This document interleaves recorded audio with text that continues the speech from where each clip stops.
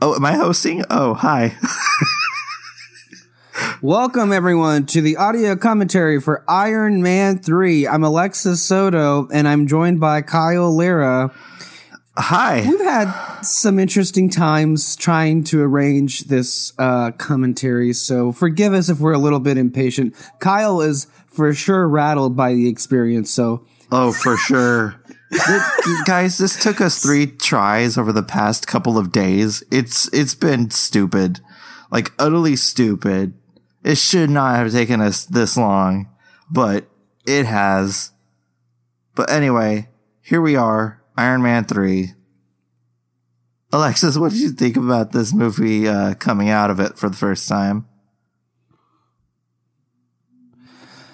Oh, wow.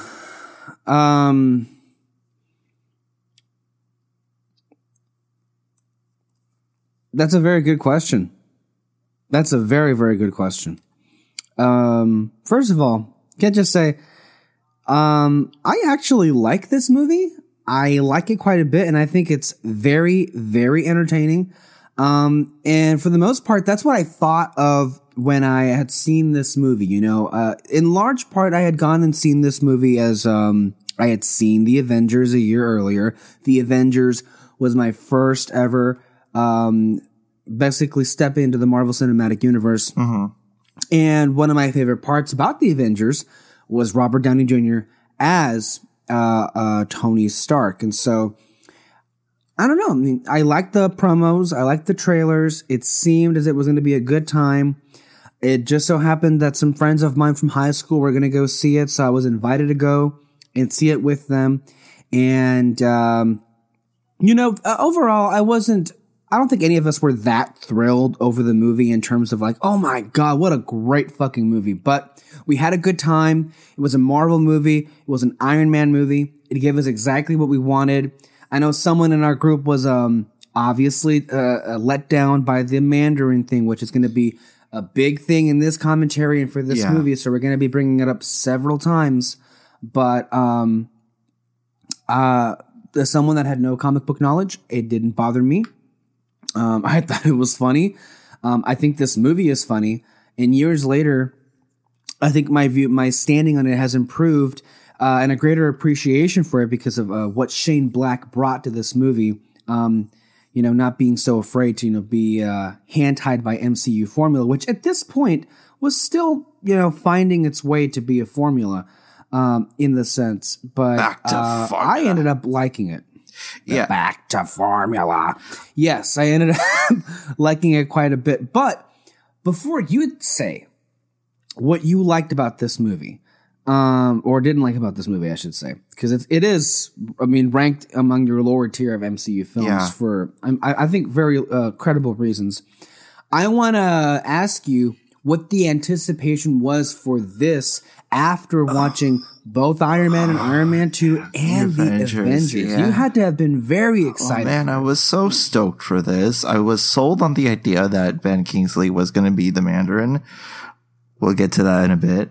I really, really found, like, this is like my on point, Robert Downey Jr. fandom hype kind of thing. Like, I went back after the Avengers and I watched almost everything that he did.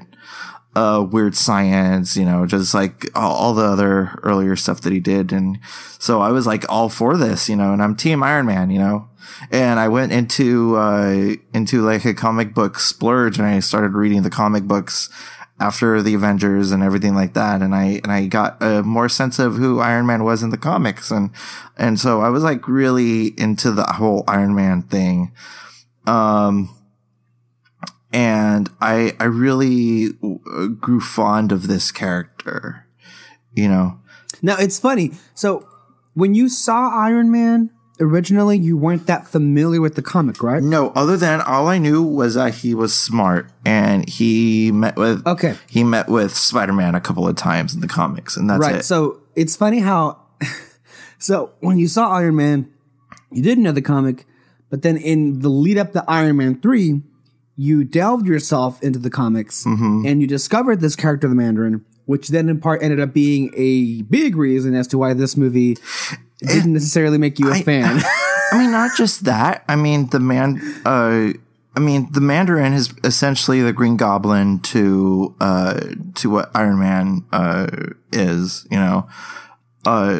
Just very quickly, not to cut you off and everything, but just to see what's happening here. So, this is a primary example of Tony Stark, who is in this film a born again insomniac. I personally, for me, what works best about this movie is the emphasis on Tony Stark, is the story for Tony Stark following the Avengers and what a traumatic experience it was. Him having PTSD, as we'll see even later on in the movie. But him, obviously, you say how you love to see him tinker.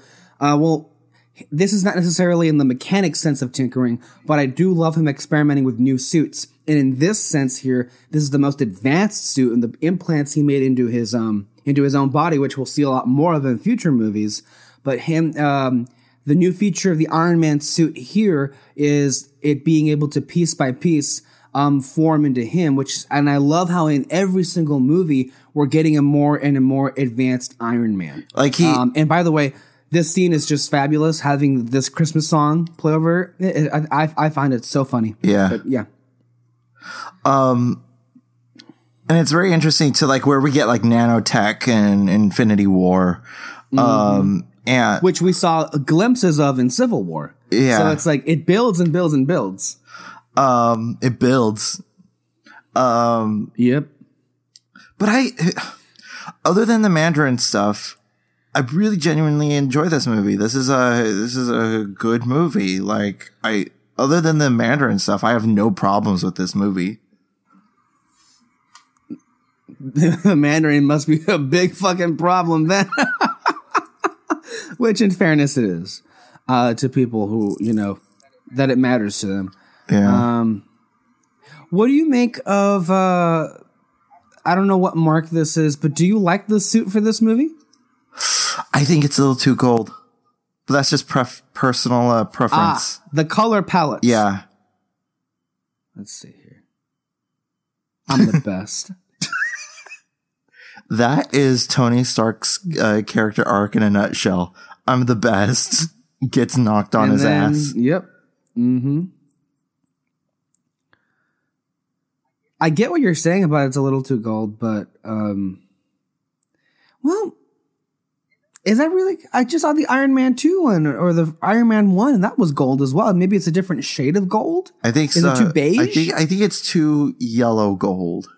I think if you muted the gold a little bit, I think it would have been better. Well, and I know we're seeing Ben Kingsley here. And yes. We'll get to him. But I want to ask you, thinking about all the movies that Iron Man has been in, I got to ask you, we spent a good portion of, I was listening to the Avengers audio commentary with you, me and Peter. We spent a good portion, bitching about Thor and Captain America's looks throughout the films. I have to ask you, which is your favorite Iron Man look or looking costume in all the films he's been in, off the top of your head, if there is one? Okay, I'm going to tell you straight up, I love hungover Tony in Iron Man 2. Hungover Tony? Yeah, remember when he was on the... You mean the suit? Think about the suit, the look of the suit. Like, I liked him when he wore his outfit, and I liked when he was on top of the giant donut. That is my favorite kind of Iron Man. Okay, I'm a little... Okay. The question I asked you is the look of the Iron Man suit itself. Not the character, but the, how the suit is looking movie to movie. Okay. Him with his mask off in Civil War is atrocious. However, his outfit is the best in Civil War. Really? Yeah. So you like how it looks the best in Civil War? Yeah.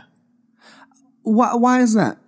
I don't know, because it has like the right level of like indentation, the right level of details going into it. I like the little blue fiber optic looking things that are lining his suit. It's just it's really detailed and intricate. Unlike my next one would probably be like Iron Man, from the first Iron Man, because that's classic and sleek and everything like that. But I just like really like the detailed look that we got in Civil War. Yeah, it's really interesting how you bring that up, because a lot of people apparently complain that Civil War's overall cinematography, really isn't all that good. I don't think that way. You may, but it's interesting you point out that Iron Man's suit may have looked the best in that one, even though the Russos, personally, listening to their audio commentary, they did a lot with Winter Soldier and Civil War. They really did a lot to take a lot of the color out of that movie. So it really is interesting how you're saying, not saying you're wrong. I just think it's a really interesting point that's the one that really appealed the most to you. And yet the filmmakers were trying to really kind of tone down the color in that movie because of the subject matter of the film. But, which I think works for the movie, but some others like Peter, actually don't find it all that visually pleasing. But for what it's worth, I do think the Iron Man look in Civil War is one of the best. I don't mind this one here. I think it does maybe stand out because of the lightness in the gold, but it's different. Like this stuff is good. This stuff is really good. Mm-hmm. I gotta get out of the wormhole. Yeah. Let me tell you something. I've had anxiety attacks in the past. How I had one thinking about Endgame. That's how ridiculous it's getting. But I know that it isn't fun, and what he's having right now has got to be like the worst. So you know what he's having right now, and is it accurately depicted? It's accurately depicted. Yeah. Like you have to get out. You have to like get some air. You have to go away from an area, for a little bit. Yeah. You have to also wonder, one of the funny things that we see here with Happy Hogan is, what is life for him been like after, first of all, Tony became Iron Man, and then second of all, Tony became part of the Avengers. It's like, oh yeah, I'm Iron Man's bodyguard. I'm like, poor Happy. I think he's now like glorified assistant at this point. Well, he has a new job in this movie, right? With the company? Or has he been essentially, is it kind of like, what's an interesting thing? So is Happy like the 3PO here, where Tony just kind of like gave him to Pepper the way that Anakin gave 3PO to Padme, and then Padme passed it down to Leia? Yeah, well, not really gave it, but like set the template for giving it to Leia. Well, didn't a 3PO after Padme passed away?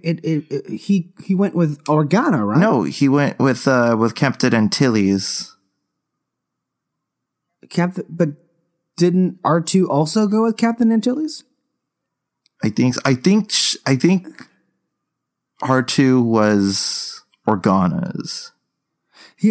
I was under the impression that R2, here we are talking about Star Wars and a Marvel commentary. Okay, but it's a comparison. I was under the impression that R2 and 3PO were together throughout all of those years. I know Captain Antilles had them. Well, they are a bickering couple. But, and Leia was also in that ship, Rogue One and A New Hope, and the Tatooine and all those circumstances. Uh-huh. But in one of the novels, I remember, I think it may have been the Ahsoka novel that I purchased a few years ago, which featured a lovely little reunion between R2 and Ahsoka, which you just have to read. It's fun. Yeah. But Leia grew up with R2. So if R2 was around, wouldn't 3PO also be around? I have no idea. It's Star Wars. It's best not to think about it. Yeah, but anyway, I think that's the situation where Happy is in right now. And you got to wonder, like, what's life for him during all of this? And first of all, I'm happy for Happy. Mm-hmm. You're happy for I'm happy that John Favreau has he's like one of the few people that's stayed, for the entirety of the cinematic universe, and like has been invited back to play with the toys. Like, he said, he has a character poster in the Endgame promotion. I know, isn't it amazing? I saw that.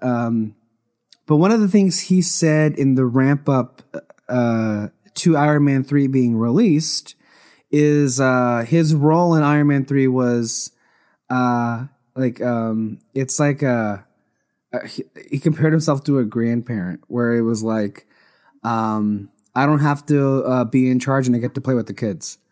That's nice.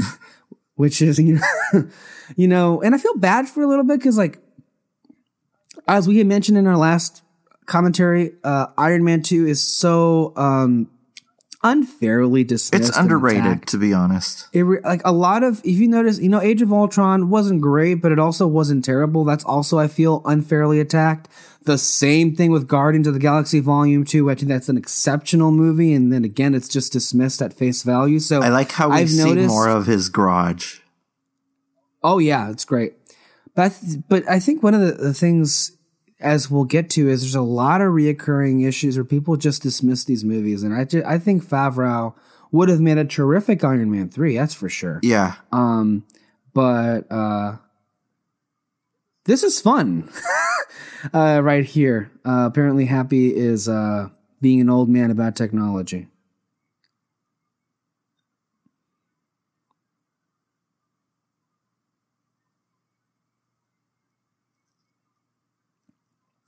And I think the impression right here, as far as the character stuff that's going on, so apparently Happy has noticed that Tony's kind of been ignoring Pepper for a while. Uh-huh. Is that what the impression is?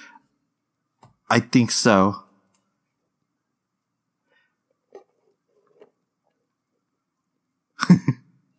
The Super Friends. By the way, chronologically speaking, for the cinematic universe diehards, Iron Man 3 takes place the exact same year as the Avengers. It takes place obviously in the New York. The fall. So New York happened like a couple of months before, a few months. Exactly. Mm-hmm. Wow. By the way, how does Gwyneth Paltrow look more and more stunning as these movies go? Oh, she's absolutely fabulous, darling. And you say that she's wearing the same. You said to me she's wearing the same outfit she had in Iron Man 2. Yeah. Or is maybe white her color? Maybe when she's in business mode, maybe that's what it is. Oh, it's gonna be a no for me, dog. It's a no. Well, you know what? Yeah, I don't know. I was gonna say something and then I forgot. Guy Pearce, he does a good job with what he's given here, but it's just like Aldrich Killian is, I think, for me, like the poster boy of the underdeveloped villains, especially, of course, when you consider the Mandarin and all the wasted potential. And we'll get to Rebecca Hall. I got a lot of things to say about, oh, shit, what they did with her, but yeah. Here we are, Happy being happy. He's gonna follow this guy around. He does get like a brief little like fight with him later on, right? Yeah, like an action scene with his bodyguard, I think. Mm-hmm. But it turns out the bodyguard has the extremis virus. Kyle, you mentioned it in the other ones. I just love this house. It's a great house. Yeah.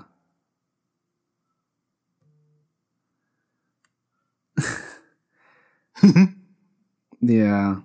See, it's moments like these between these two that I just miss them so much. They're so fun together.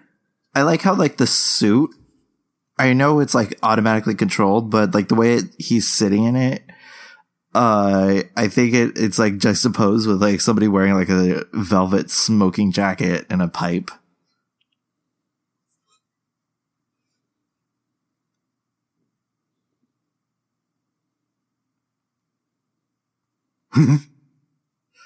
Get it? Knots? Like, Mm-hmm.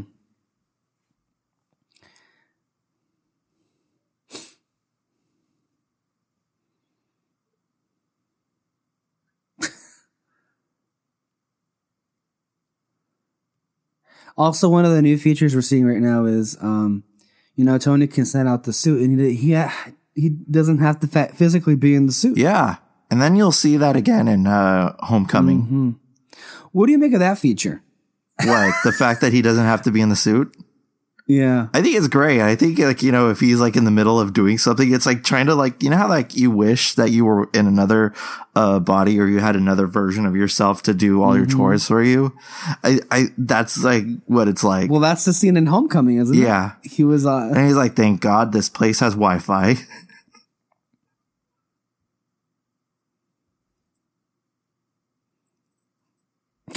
Oh shit. I love that when the Iron Man suit takes a look. I mean, there's a lot of like little quirky moments of humor, and like even earlier where Happy and Tony were like going back and forth about the screen not being able to flip the screen. That feel really like trademark Shane Black right here. Yeah. Have you seen Kiss Kiss Bang Bang? No, I haven't seen Kiss Kiss Bang Bang. No, I haven't. But usually, whenever you and Peter feel the need to ask me, have you seen such and such movie? The answer almost always is no. So. Okay. Go watch it. I strongly recommend it. It's on a list somewhere. I'm not avoiding it, watching it. It's just, I watch it when I watch it. Okay. I love this scene here. I'm a mess. Oh my God.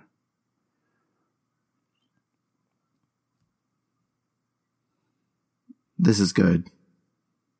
You see, like this. Like right here. And this is right here.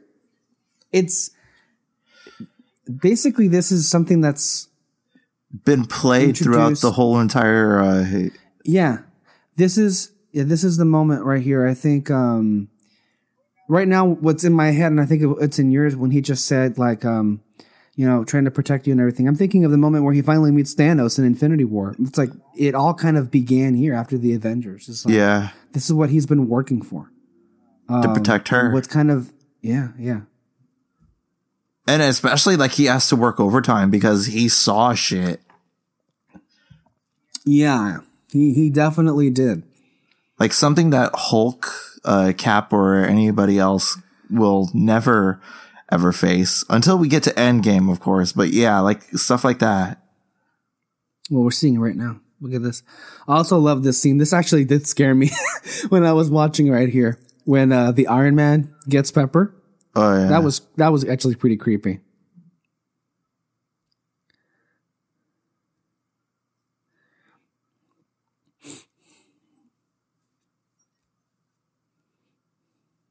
Oh shit.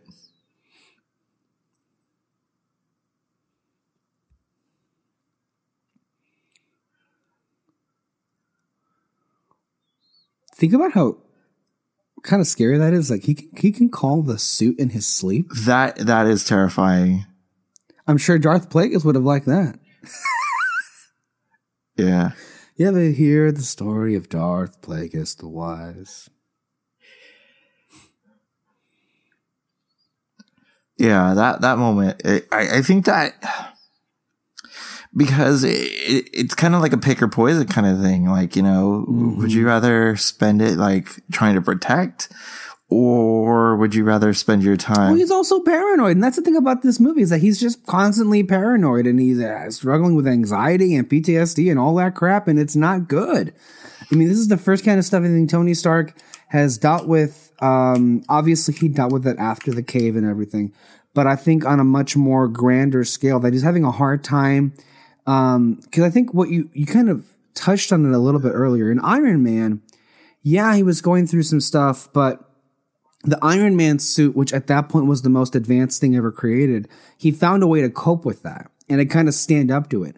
In this sense, he's seen so much out there, and he is so terrified of the next threat. And like, he was actually one of the few people, and we'll see that again in Age of Ultron, that's like No, there's. You can't think to her. You don't be naive. There are bigger threats out there than what's here on Earth. And we have to be ready for it. Yeah, and that's where he's like 100% right when it comes to Endgame and Infinity War and all that stuff. And there's no certainty that there's no certainty whatsoever that they're going to be prepared to face it, even if they do prepare. I mean, that's what scares me. He didn't see Thanos when he went into the thing, but he might as well have. He saw an army in outer space. I mean, how would you react if you saw that? Pretty fucking terrified. Like, holy shit.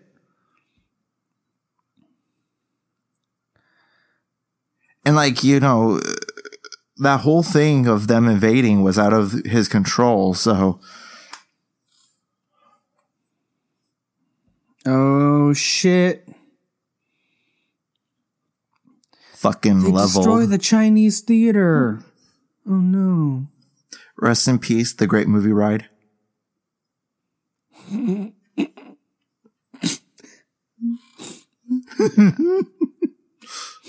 What, too soon? What is I guess happy is Mickey and Minnie in this sense because they're taking over the location of Walt Disney World.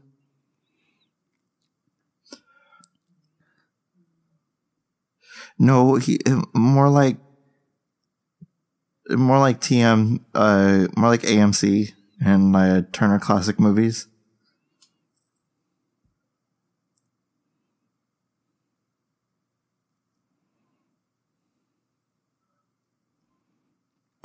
Very Terminator-esque. Yeah. So like he just walks away and no one's gonna like stop or question him. I mean, look at it. I mean, would you question that? I mean, I'd question it, but I wouldn't go anywhere near it. Exactly. Poor Happy. By the way, very great work here with the transmissions of the Mandarin. This one's actually my favorite one. You know, Chinese. I love the voice. An invention. Hollow. Flies. Taste in your mouth. See, I even memorized that fucking like monologue. It's great.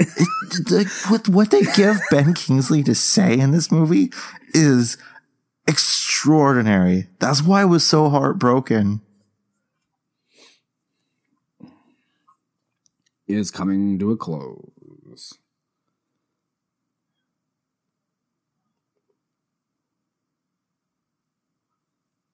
Oh shit. Your graduation. Well, fuck. That's a hell of a graduation. A lot. Oh my god. A lot of circumstance, not enough pomp.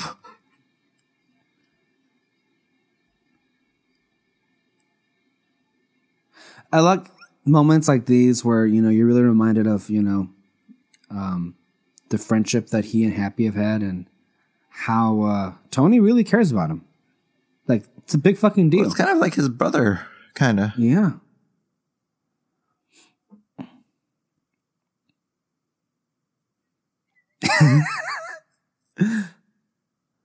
And then, of course... the famous. With yeah. His famous He's fucking reaction. exhausted right now. He's angry. He's emotional. And every single fucking time Tony is one of those things, he makes stupid decisions like this.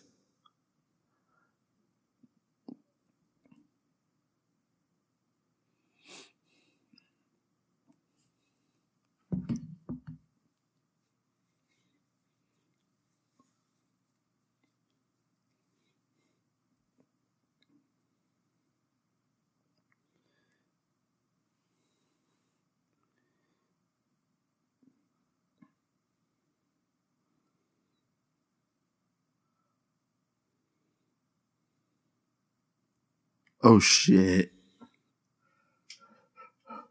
Fight, fight, fight. He didn't think that Pepper would be there. No. He didn't think at all. What are you talking about? This is pure anger. And, you know, a little bit of vengeance kind of motivating it. And yeah. Yeah. Oh, I miss Jarvis. I miss scenes like this. I love him. Fuck. God, he has an amazing laboratory. You know, you're so fucking right.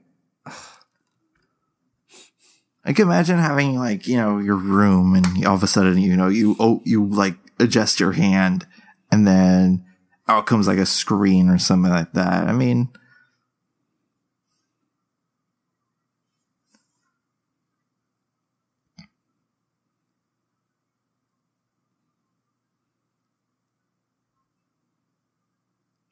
oh shit.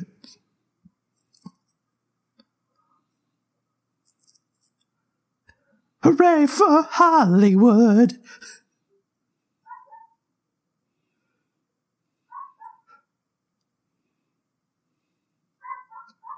That's cool. He could map out the entire freaking crime scene in his freaking house.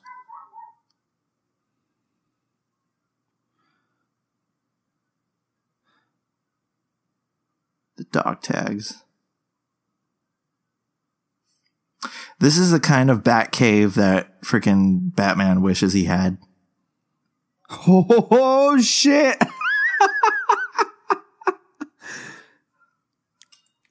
Fucking Tony Stark's a better fucking detective than Bruce Wayne.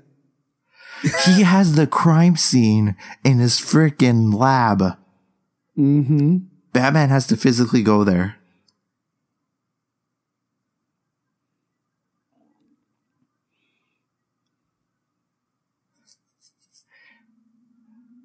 And he came up with answers like that.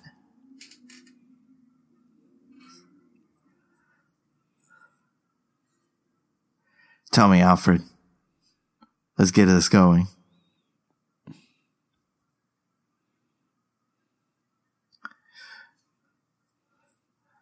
On my head in Tennessee.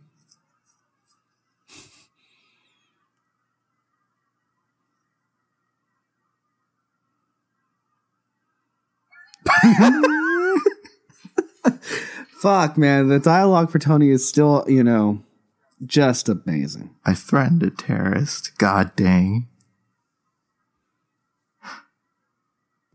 The dynamic between these two, I don't mind. It's pretty good. Rebecca Hall? Yeah. Robert Downey Jr. and, he's actually in there.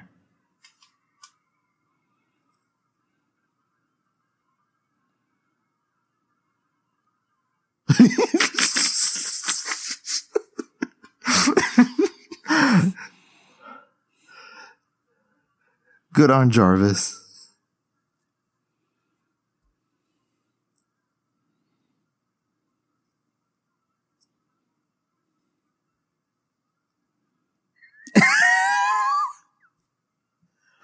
He calls her a fucking botanist.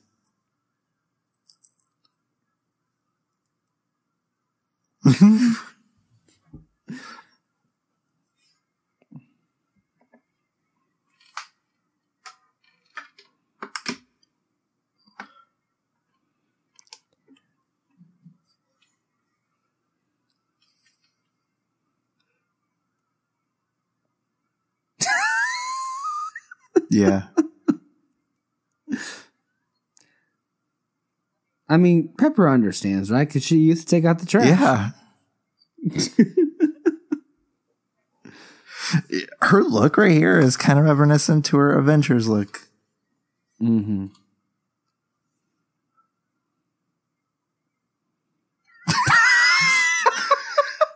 Damn, somebody's pissed. Uh-oh. By the way, this set piece, I fucking love. This is great. It's sad, though, because, you know, the fucking house gets blown up. Yeah.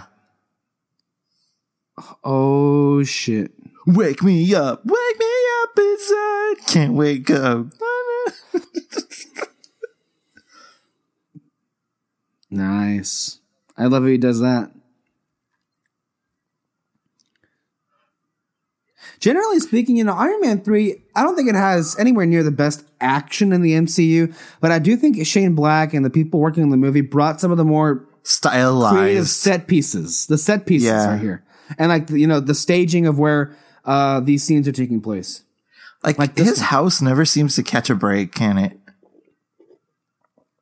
Well, I mean, they kind of fucking gave up. They gave up so much after Iron Man 3. They fucking, you know what? Fuck it. Let's just go to New York.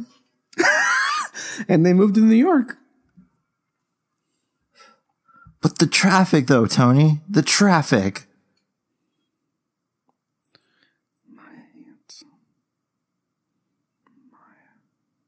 Actually, according to a recent research, LA is now the formidable, horrible traffic than New York.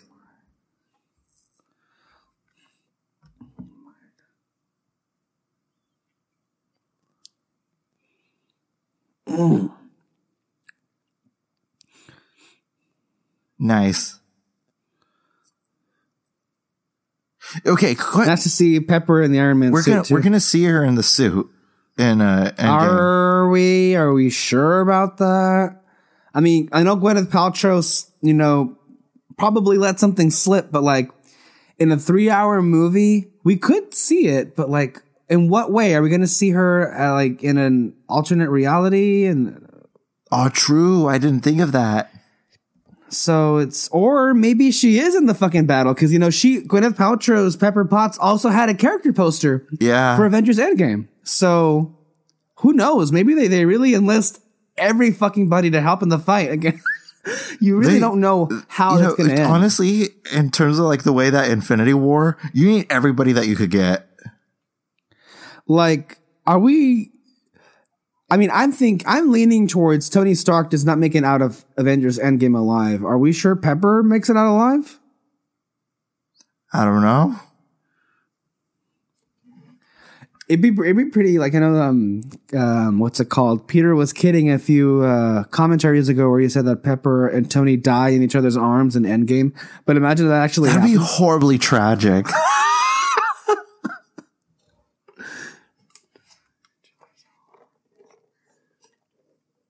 I mean, I want happy endings for these people, but I don't know.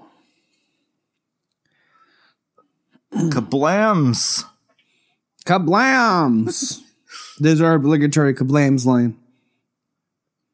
Oh. The poorhouse.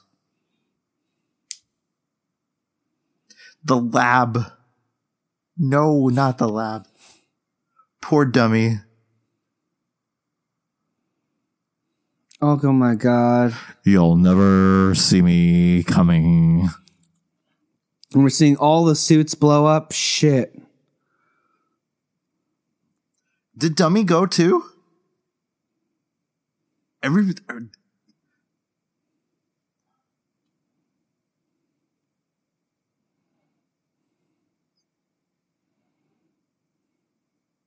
know if it's coincidence, but that sounded like Dejwadi's work. It could have been. He wasn't composing the movie. It was Brian Tyler, so he might have used something. Every now and then they bring back, you know, a hint of an old theme.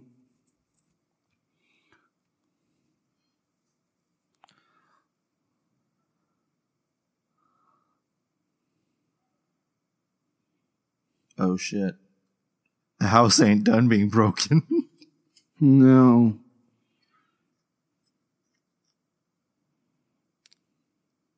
There's the bunny.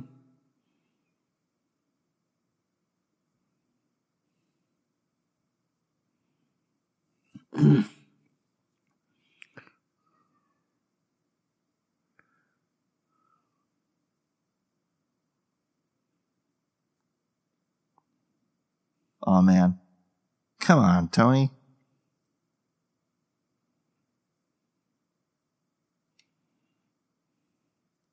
I like this moment. One of the few times where Jarvis is really like on top getting of Tony things, out of the situations. Yeah. And then I think right here he blacks out, and then how does nobody notice Iron Man just getting out of the water and flying? I mean, okay. And then of course we cut to, and he's been flying several hours, and we went off to Tennessee. God.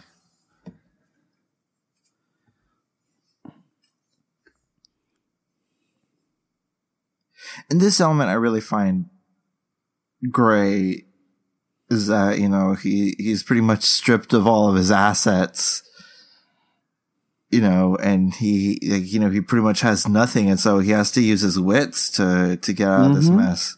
Yeah, he does, which is why I like this movie so much. We see Tony Stark, you know, try to solve things without having Iron Man. Yeah. This is an iconic imagery. Him taking off his mask.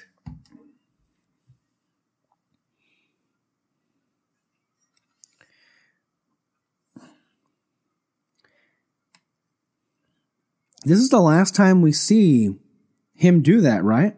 Because in all the other ones, you see the look with the mask off, but the helmet's still on. I believe in all the other movies, we don't see that anymore. It's like either he has the helmet on or it's just completely off his head. Right? Right.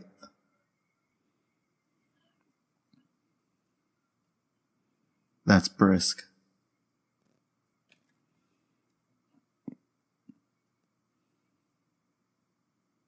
Oh, even Jarvis. He's stripped of Jarvis.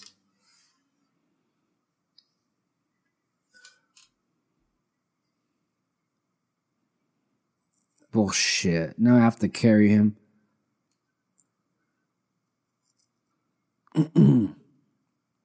This is nice. I mean, this whole movie is good. It's just that one glaring problem for me.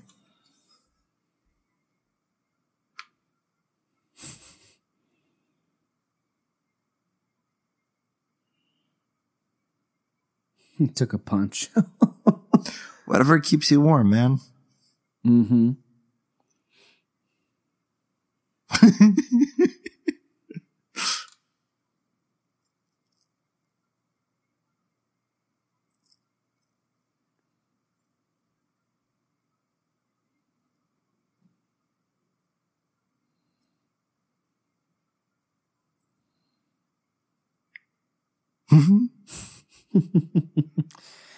And did he just break into this place? Why did he pick this place? Do you know? Isn't this a house or garage? What, a shop? I have no idea.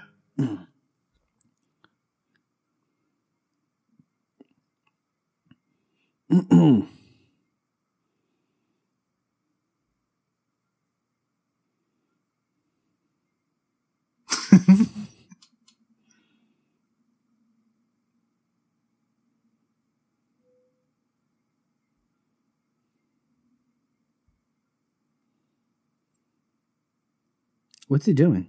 I think he's trying to remove the implant. Why? Because it got him into trouble.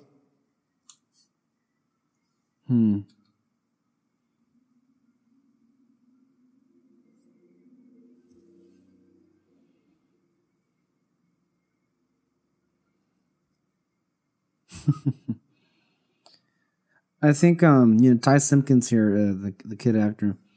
I don't know. I just think it says so much about what a great actor Robert Downey Jr. is, and he can act against anyone. Yeah. And I think he almost manages to elevate the performance of the person he's acting off of. Like, he's really good at working with people. And I think right here, what we're seeing right here, his interaction with Ty Simpkins, if you think about it, it's a nice precursor to his other surrogate son. Right, with Peter Parker. Peter Parker. Yeah. So it's like, it really is no surprise that those two worked out really well. When you look at, and I like Ty Simpkins' character. Yeah. I think he's fun in this movie. Do you think we might see him back? There were rumors that he would be back. You know those same rumors we heard about Liv Tyler coming back as Betty Ross, of course, and then there were also rumors of Ty Simpkins. To tell you the truth, I don't know, but we know Endgame is going to have so many freaking surprises, and so many people are going to be coming back out of the woodwork. So I wouldn't put it past it, but I wouldn't be expecting. I mean, if Red Skull could come back, anything's possible, right? Although I've been calling it for years that Red Skull wasn't dead. So I just want to remind people of that, you know? Oh my God. Oh, shit. I mean, Tony is like a tough love kind of person, but he's also, you know, caring too. So it's like, it's an interesting combination. Especially when we get to Peter Parker. You know, I guarantee you, if they had the rights already, that would have been Peter Parker. Oh, for sure.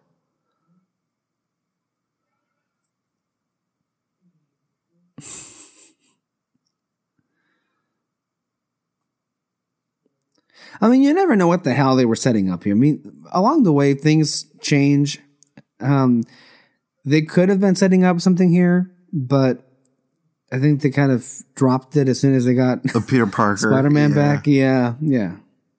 Which, of course, then what they did is they retroactively went back to Iron Man 2, and they said, you know that kid with the Iron Man helmet? That's Peter Parker. Well, obviously. Well, yeah. Didn't you know that? I didn't know that. Did you know that? Apparently. And then Farewell House. So it was such a nice house. Oh.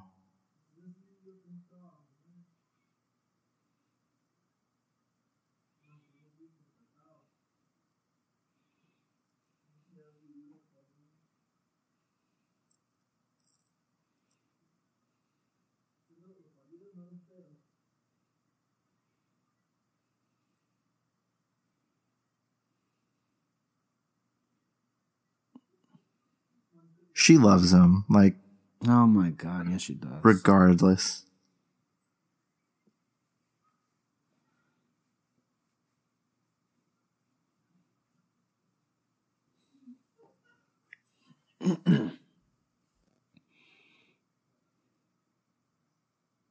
Also, one of the things we kind of missed over in the beginning of the movie, that's before the panic attack, that scene he has with Rhodey about the Mandarin, and how Rhodey tells Tony like this is way below your pay grade. Like, he's a terrorist, but like, that's my job. You know, I'm with the military. That's what we're supposed to do. Like, we don't really need you in this case.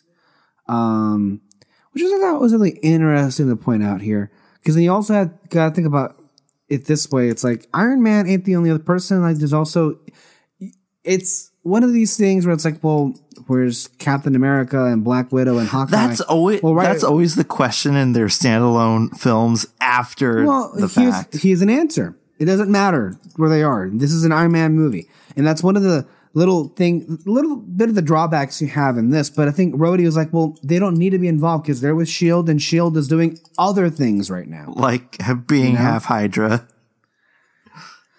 Yeah, that's true.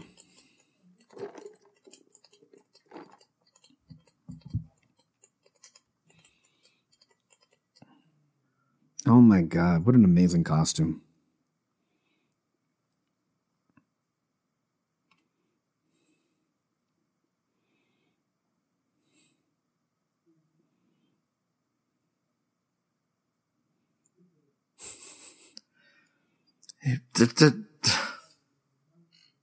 I'll save it for later. Yeah. Oh God, don't go there. Don't go. I refuse to watch that Dora trailer, by the way. Because that's not fucking Dora the Explorer. Not that I give a shit, but it's like, why? I did. It's so horrible. I love it.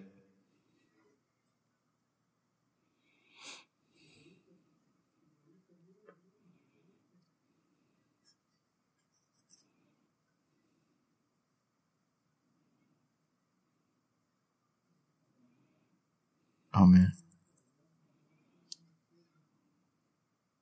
that seems to be like the default undercover Marvel character look.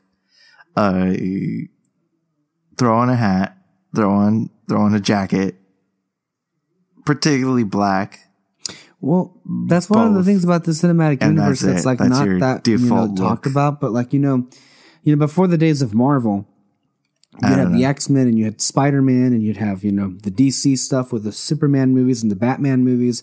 And most of all of those big movies had the main characters' main identities be a secret thing. And it ended up being a plot point, woven into the actual story. With this cinematic universe, like one of the things that you don't realize, that was thrown out the window from the first movie. Yeah. And so like these guys can't just like, wander around and like not expect to like be noticed,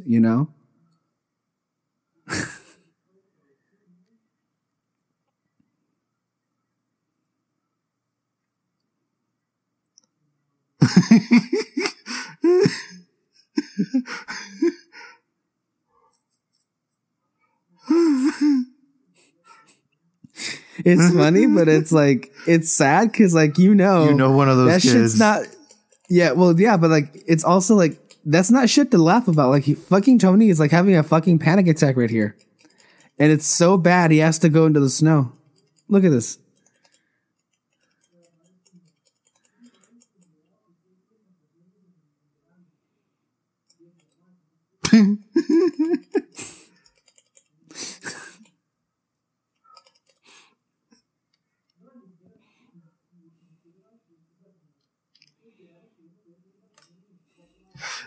The reaction between these two is like, I know you haven't been keeping up, but it's kind of like Judith and Negan.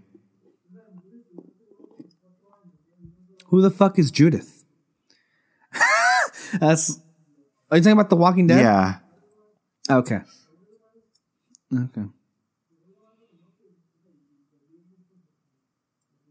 Limited edition. The Dora watch? Yeah. That's nice. So you have Tony Stark rocking a Dora watch, and then you have Deadpool rocking an Adventure Time watch. Oh, that's right. Hey, little baby. I want to go to one of these honky tonk bars. It actually looks pretty relaxed. I mean, live for now. Yeah. Like usually that's how it starts off. Like in movies, like these honky tonk bars, they start off all, oh, that's nice, and then all hell breaks loose.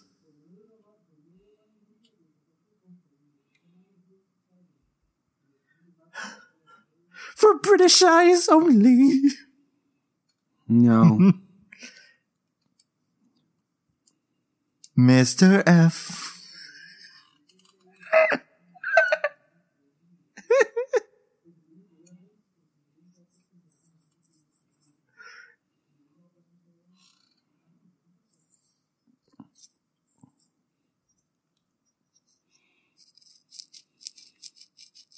Oh, man.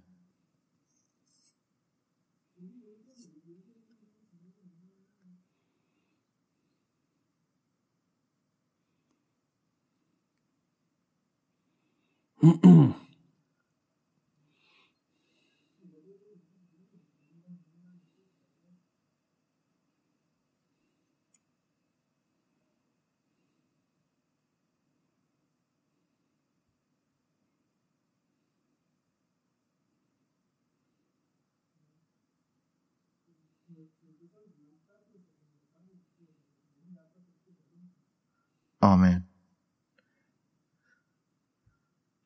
It's a bit extreme, right? Yeah. Holy shit. Fatality.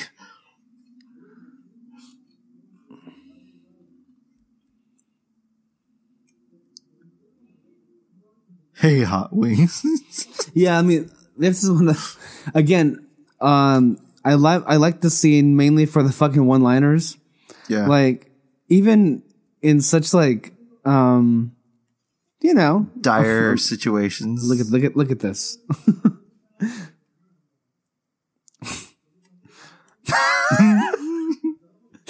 I mean, You know, if you're nothing without your suit, you shouldn't have it. Hey, that's very true. She took the jacket off. You know it's serious. Oh, shit. I didn't see that. Fuck.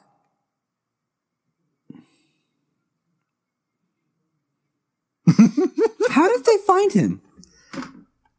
Wait a minute. Has that ever revealed how they found him? How did they... Oh, wait. They weren't there looking for him. They just stumbled upon each other, right? Yeah. Because they were there for looking for the file. It just so happens that they found each other. Yeah. Okay. I was like, what the fuck?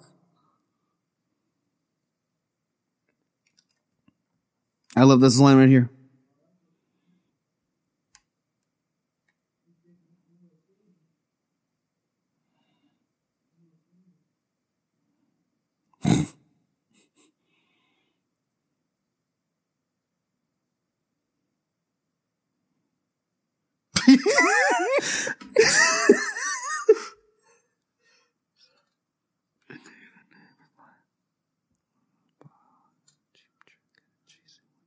Which honestly could also be the name of the autobiography of RDJ. Yeah. Cheap Trick and a Cheesy One-Liner. Oh, shit. Oh, shit. That was pretty dark. She fucking just strangled him on the pole. Well, there goes the town. Remember that scene in Looney Tunes Back in Action where the water tower falls down? Remember that? No, the it's 2000 Warner Brothers. Yeah, remember in Looney Tunes Back in Action, it's early on in the movie, and Brendan Fraser accidentally in the Batmobile knocks down the tower, and then the water fucking lands. And he's like, look, I found Nemo. Bugs Bunny. Fuck, I love that. Also, by the way, I really love that movie. I love it's Back in underrated. Action It's too. not. I love. You know what? To be honest, I love it more than Space Jam. I haven't even seen fucking Space Jam, but like, I just feel like, no offense, Back in Action's more my jam than Space Jam.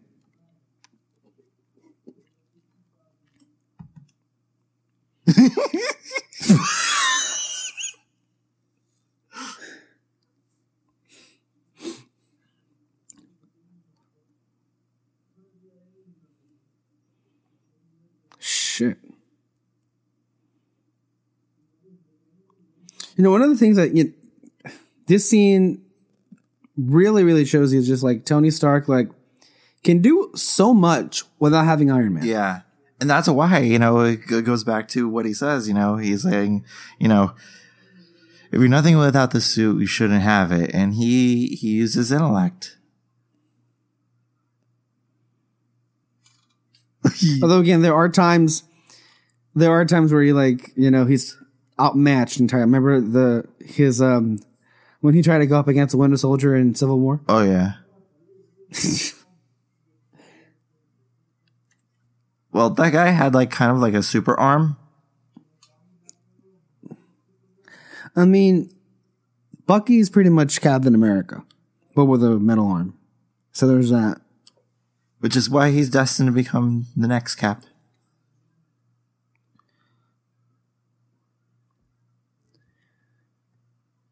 Yep.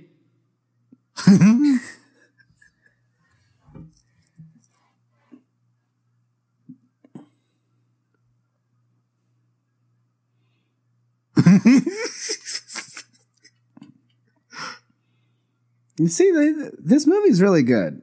I know the Mandarin thing like kills it, but like, forget how fun this movie is. And again, I owe it. Like this kind of humor that we're seeing throughout the movie is really all Shane Black, so I love it. Yeah. Oh look, the Home Shopping Network.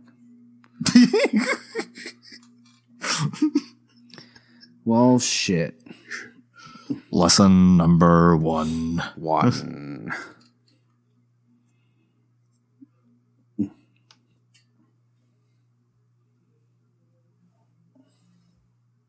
What the fuck?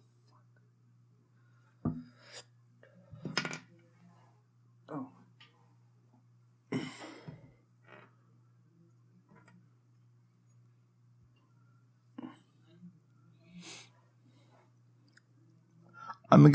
I'm a good president.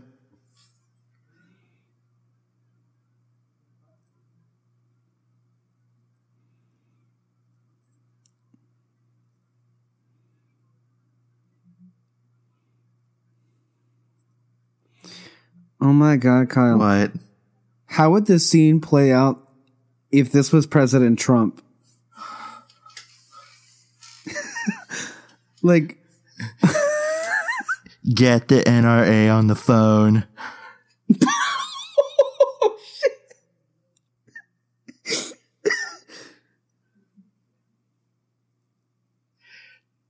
Pay attention to none of that. That was fake news. It was a stunt. No collusion, no collusion. What a shit show.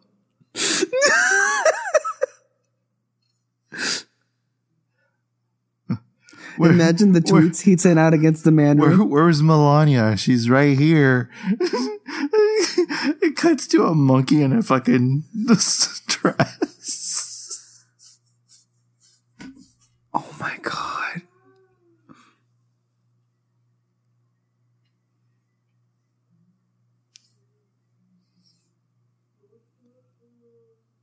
Well, you see, after this scene, I was like,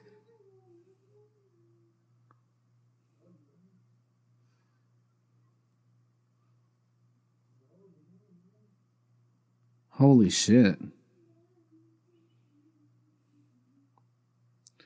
So, if that was Trevor, then did he actually kill he actually the killed person? The man. Live on air. But like, how did Trevor not realize that he killed someone with a real gun? I think he knew. I think it was like, just like, keep up appearances, you know. The show must go on no matter what. But okay, but that goes against what he says later on, where it's like, it's all sets and costumes. Like, nobody actually got hurt. Yeah, but that's what an actor would say. Okay, okay. You're assuming he's lying on some of these things. Like, Trevor is kind of a nitwit. Like, he's really, everything he tells you is at face value. So it's like, he does not seem like the person who just kills someone. So I don't know. I mean, if you were going... I would say he's stupid enough to just think, oh, he's not actually dead.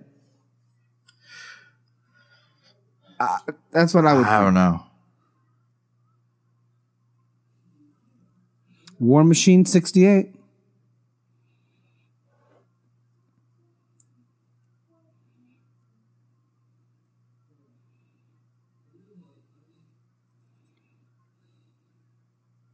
Oh, we haven't even talked about this. What do you make of the fucking Iron Patriot? Ridiculous. I like it. Wait, so it's both ridiculous and you like it? Yeah. Is it too much to ask for both?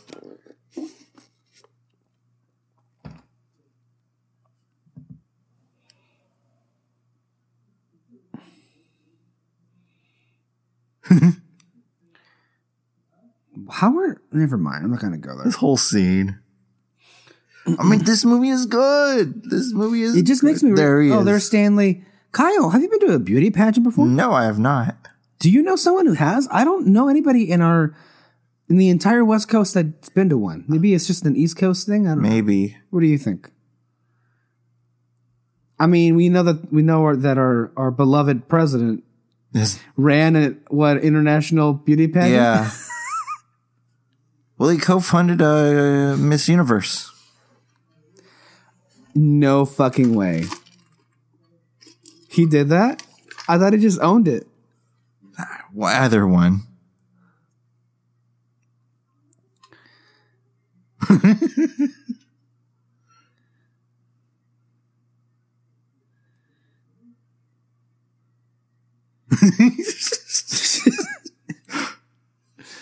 The interactions.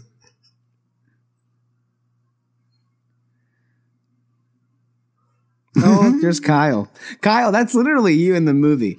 Because, like, that's not a derogatory thing. Because, like, ever since I've known you, I've lost count of the number of people from high school to, I think, primarily your high school like career, of how many like people you looked up to that you based your look off of. Because you said in the first Iron Man movie that some days you'd show up to class with a suit on because that would be you modeling basically after Tony Stark.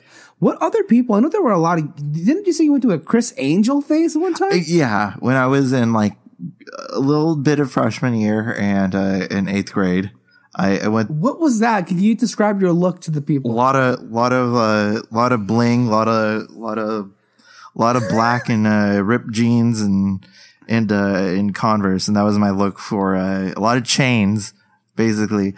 And that was my freshman to 8th grade year. I went through my Robert Downey Jr. phase in sophomore year, and then after that, I went through my Johnny Depp phase in my junior year. I made jewelry to make it look like his jewelry that he wore. That's how far you went. That's how far I went. Yeah. And your senior year? I still have the cuff wristband that Johnny wears. Like it's like in a replica of that. That's one of the things that that was just trademark Kyle. I remember one time in a class that he and I had that I think it may have been Jason Contreras or somebody else that said, like, you can tell when Kyle's getting near because you could hear the sound of the chains. Yeah, and it's like shit. Like, and I'm just like, I remember there was a few years ago, you had stopped wearing them for a while, and it took me a while to notice. And I'm like, Kyle, what happened to your chains and all the things you'd wear, your rings and your wristbands and all that crap? And I'm like, and you were like, oh, I stopped wearing that a long time ago. I think that just speaks to how much of your look that became of you, that it took me a while to notice that you weren't doing that anymore. You wore a shitload of rings sometimes. The most I would wear like in terms of jewelry now is like a watch. I've become a huge watch guy, but that's it. What about your earrings? My earrings, I would wear them occasionally. Like if I'm back in rock and roll mode, I would throw on the earrings. And speaking of rock and roll mode, what happened to the period where you basically had longer hair than Peter Martinez, right? Yeah. What was that like, having that much long hair? It was great. I loved it, but unfortunately, because I had to attend a funeral or a memorial, I had to cut it off. What the fuck? Wait, I don't mean. True story, guys. True story, ladies and gentlemen. Wait a minute. So you would still have long hair right now if it wasn't for somebody dying? Maybe. Wait, okay, hold up. Were you coerced into cutting your hair? I mean, or like, were you like talked into it? Like, I just have to wonder. It's like, if someone dies and the first thing they ask you, well, Kyle, time to cut off your hair. What difference did that make? I guess like respectability. I have no idea. Who told you to cut off your hair? My lovely lady, life giver mom. How did she tell you, Kyle? You got to get that shit off. I think I was coerced with money. Oh my God. Okay.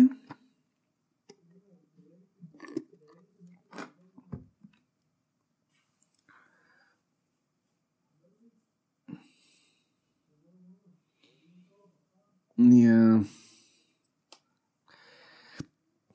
So this right here, we see that Rebecca Hall's Maya character is one of the villains.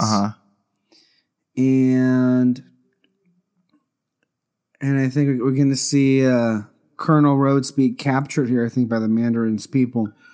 One of the things I wanted to talk about here, so making a long story short, Peter and I like the Mandarin twist, Kyle does not. But the asterisk about why ultimately it didn't work in the movie is because the person that ended up being the real villain was such a lightweight and such an underdeveloped disappointment. Yeah. And not really fun at all to watch. However, if it wound up to be Rebecca Hall being the Mandarin, I would be all for that because like it would like have some sort of like connection with Tony and it'll be more personal. Mm-hmm. I wouldn't mind that. I wouldn't mind that. And the setup was already there. You didn't need fucking Aldrich Killian in this movie. No, you didn't. And it also would have been an interesting perspective to have this. I mean, as far as the movies are concerned, this would have been the first official like female villain of the series. Yeah. And honestly, that kind of was the only reason it wasn't okayed. And here's the story. So the story goes, Rebecca Hall in the early drafts of the movie was going to be the Mandarin or the main villain of this. Not like the whole show Mandarin, but she'll be basically taking on Aldrich Killian's like role basically here. Uh-huh. Remember a few years, well, not a few years, but remember from time to time when we talk about these Marvel movies, we bring up the division between, good old Ike Perlmutter and Kevin Feige. Yeah. And how, nowadays Marvel Entertainment, Marvel Studios are like essentially two companies that don't talk to each other, but in the beginning they did. So this is what happened. Before Civil War, when the whole thing fell apart and Kevin Feige now reports to Alan Horn of the Walt Disney Studios, he would have to basically get an okay on all of the decisions for all of the movies before Civil War through Ike Perlmutter. Mm-hmm. And it was Ike Perlmutter himself. Remember, Ike Perlmutter's background is in toys, in selling toys. Ike Perlmutter. Every single name you have to butcher. Mm. Hey, that was an honest mistake. I didn't butcher it in the sense that I didn't know how to pronounce it. It was just a fucking slip up. That's the difference. Anyway, Ike Perlmutter did not okay Rebecca Hall because I think the message was it'd be hard to sell toys. Yeah, it would be hard to sell toys, but it would be, especially in this case, it would be harder to sell toys because it was a girl. Like he literally, that was the reason we can't have a girl villain because then we can't sell toys. You know what was awesome? 2017 rolled in and a good portion of people who bought Wonder Woman action figures was men. That's great. So it's also, but you know how this has been a consistent problem because if I'm not mistaken, Kyle, remember when Age of Ultron came out? Wasn't there a controversy that they didn't make any Black Widow toys? Yeah. Or am I mistaken? Because there was that happened, right? That happened. What the hell? And again, that was before Civil War. So shit, Ike Perlmutter is really a dick. And also, the fact that this movie's plot and choice of villain was dictated by the drive to sell toys. Oh my God. I mean, that's always the case. I mean, it's just, we could have had what we could have had, but we didn't because bullshit reasons 3, 4, 5, and 6, which I just laid out. So, and here we have more examples. We've been seeing how Tony is just really, really on it. Mm-hmm.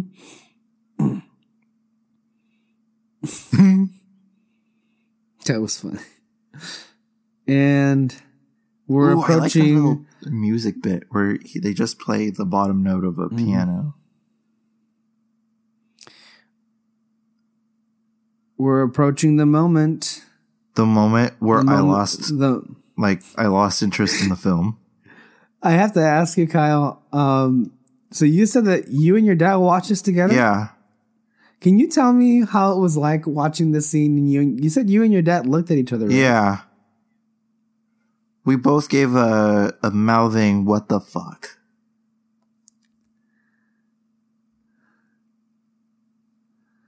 Didn't your dad say that he wanted his money back? Yeah. I want my money back. That is...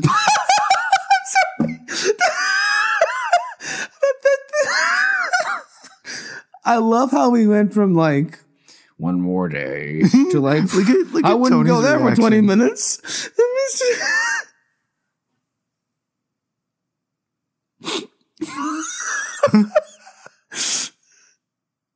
I mean, he's funny. Look, this is fun.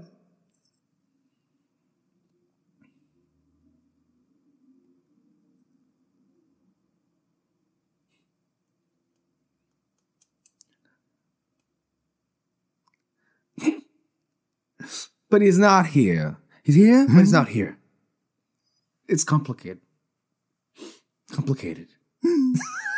I thought like he was like a twin. I love this scene. I thought he was like a twin or something like that. Yeah, well. He just fucking tries to crawl away. I'm sorry.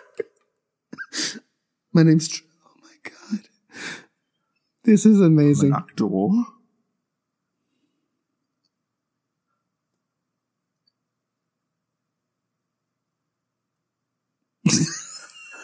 Like when this was the thing, I thought like he was like a decoy or something like that. Right. What was the rest of the audience thinking? Were there any audible reactions to this scene? To be honest, I was numb. Holy shit. You were in shock. Is that what it was? You were in shock?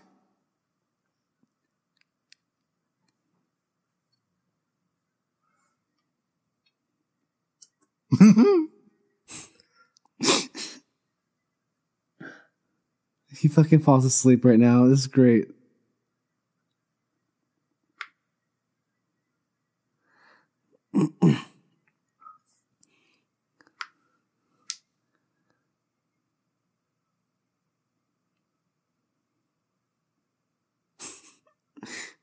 I'll just kill you.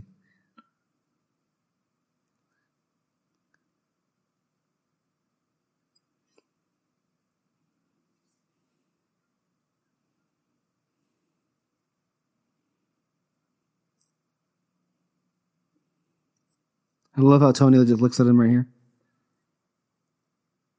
Like, shit, this is actually him. He just turns it on and off like that. He gives him a beer.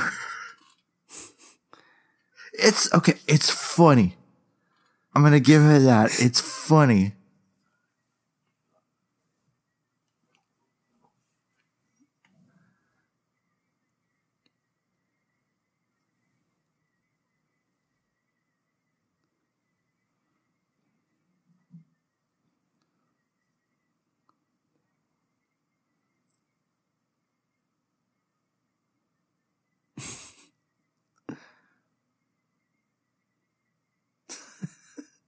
Handled it, but I panicked. I mean, I panicked and then handled it. I'm just like, Kyle, fuck. So you're saying you were numb to this happening. So you couldn't... was there just like abrupt silence throughout that whole scene? I think so. I don't remember much. I do remember feeling numb. I do remember me and Dad looking at each other, but other than that, I have no idea. So from then on out, you were like, fuck this movie. Yeah, pretty much. Okay. But I mean, you were laughing for a lot of those moments, so it's like, you know, it is funny. It is funny. But then again, wasted potential. That's what gets me mad. Yeah, I agree.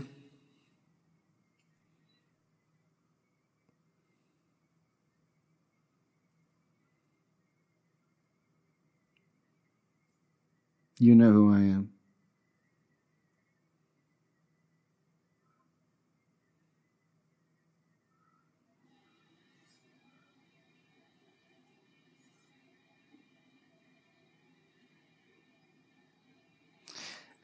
Also, so Rebecca Hall's character Maya, this is what I hate that she's so reduced to, because I felt there could have been something good, but I just realized it right here. So her entire thing was she wanted Tony to help her finish this thing. Yeah. Okay. Then fucking just ask him. Is it because, or it could be because, as we saw in the beginning of the movie, you know, the first interaction he had with Yinset and how he just basically just blew them off. Is it just kind of the reality that Tony has had this reputation of just blowing everybody off and just, you know, a working alone kind of person, that she just didn't think he would say yes without a proper incentive? I guess. I mean, but it's still when Ben Kingsley wasn't the Mandarin, all logic of this movie gets thrown out the window.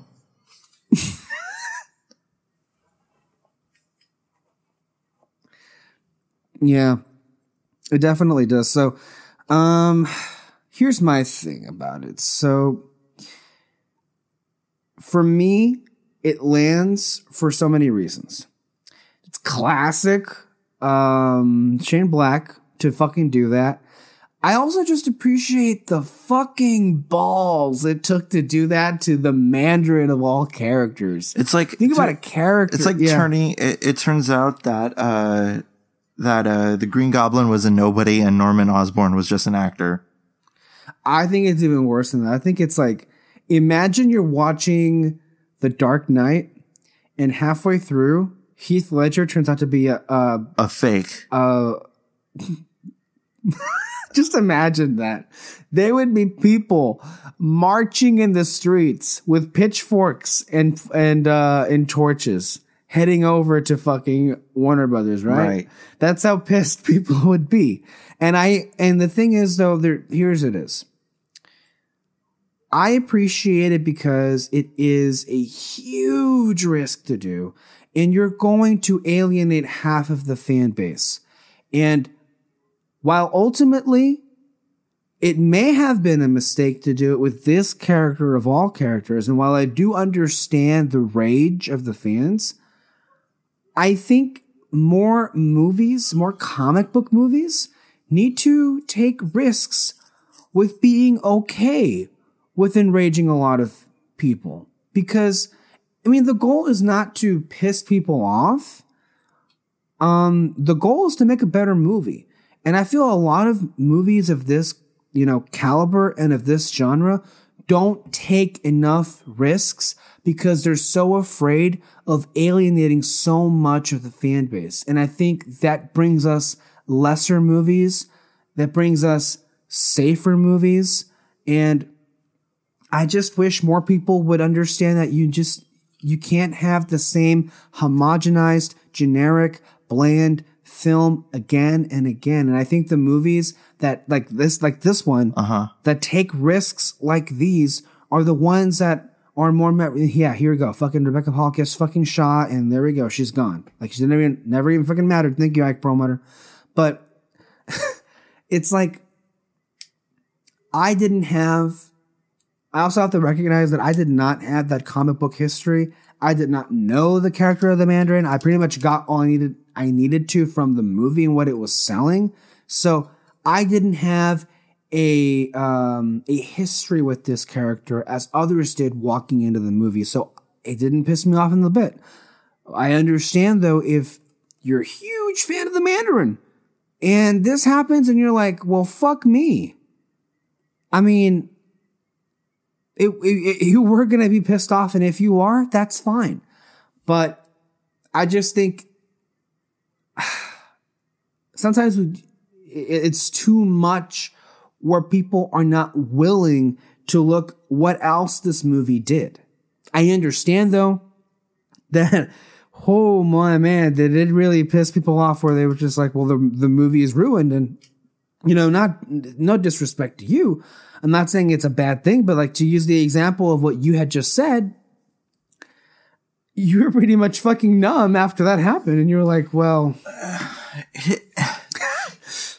you see revelations and everything like that in order to benefit the story and all that stuff. I get completely 100%. But you had Ben Kingsley, one of the greatest working actors of our time, to play this momentous character.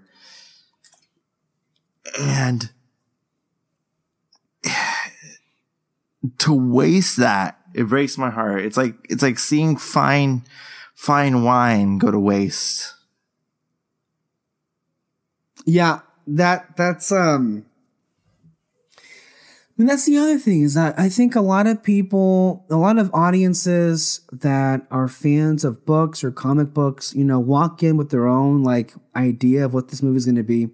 And when the movie goes against that, they don't like it. That happens way too much. That's not, I think, necessarily what was in your case. But look at another movie that we like, The Last Jedi. A lot of people had what they thought were the way the movie should have gone in their heads, and then when the movie challenged them, they hated it. And a lot of the reasonings that you and I have come across over years since the movie has been out, I think to you and me really fall flat and are insufficient. And I think you and I are deeply, deeply suspicious of people that didn't like The Last Jedi when they said, well, they should have done this or they should have done that, or I didn't like this. Oh, they didn't get like their that. fan fiction, and their speculations meant nothing. Yeah, and that happens a lot when people come in with their own pre-established history. I know a good friend of mine, a friend of ours years ago was saying that you should read the Civil War comic book before watching Captain America: Civil War. And and this is what I said, while I know the comic book is great by reputation alone, I don't want to read that because that's going to create an expectation in my head about how the story is going to go, and I don't want to like set myself up for disappointment. And that happens. That can happen to people. But at times I have my expectations and all that stuff, but then when it comes around to seeing the movie, like I don't give a shit. Yeah. There are those of you that do that. But there are a lot that don't. And that's kind of the issue. And what you're saying about the wasted potential, here's the other thing where I do understand and where I go after Marvel a lot is they're, you know, one of the main, and even at this point already, one of the main problems that they've had is finding consistent villains. Now there's more to choose from, but still, when you hit the fucking Mandarin, right? And like, of all of the villains you could have done this move to, you had to do it to this one. Yeah. And I think that part stings even more.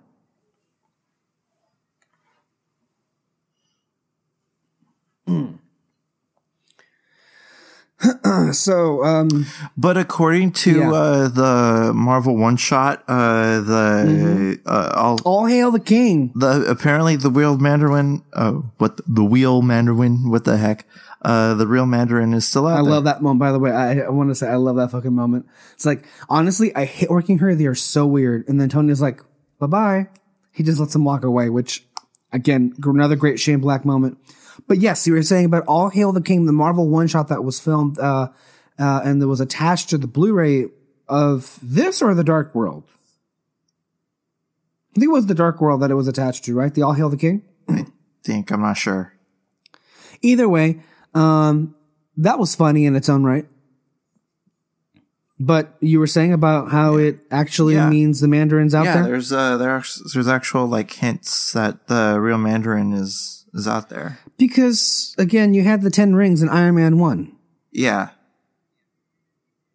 So the thing there is that the Mandarin did not like to be impersonated, so they captured Trevor Slattery, and they were going to bring him to the real Mandarin.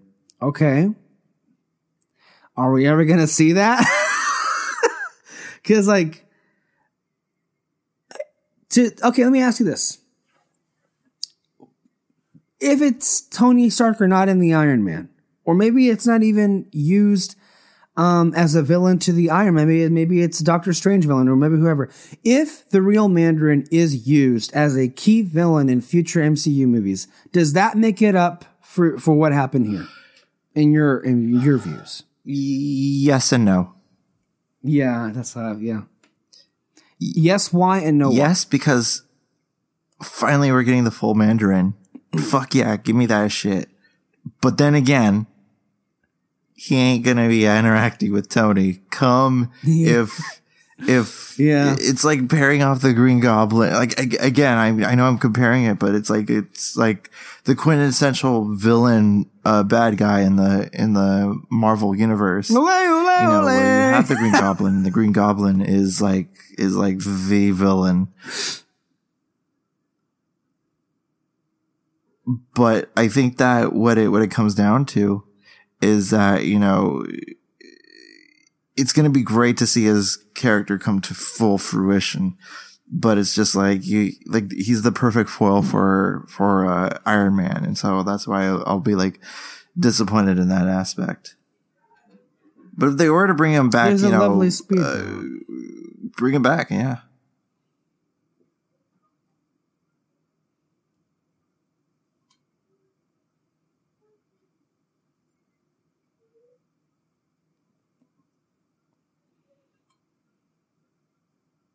By the way, you shared with me the original opening for Iron Man 2. Yeah. It was, I think, a deleted sequence. That was great. You wish they kept Wasn't it? I mean, I kind of do. Because well, tell me why you like that scene. Describe what happened first of all. Okay, so he was so you start with like it sounds like a mission because it's just audio going on.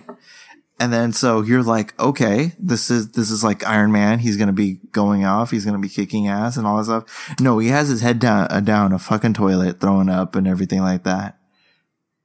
Oh, there we have the reveal that the vice president is in on this because he wants to grow another appendage for his daughter. Yeah. So there's that. But anyway, and there's this whole back and forth between Pepper and Tony, and then it turns out that, this is not really a mission. This is really the grand entrance to the Stark Expo. It was funny. And I don't know. I mean, I think I preferred that over the opening credits of the Mickey Rourke screaming into the camera. Thor, you're bothering me. Oh my God, that was great. So this is the beginning of another brilliant set piece in Air Force One. I like this one a lot too. So, because we see here, he fucking just kills people like shit. With the Statue of Liberty too. Watch.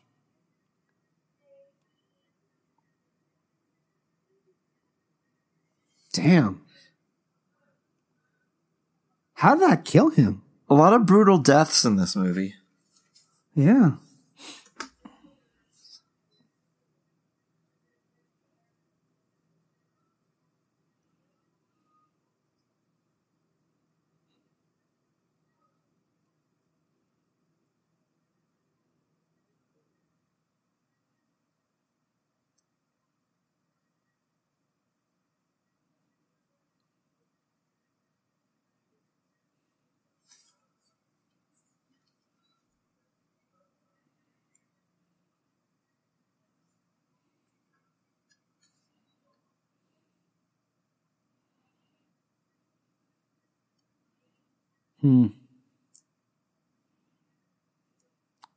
So there's that.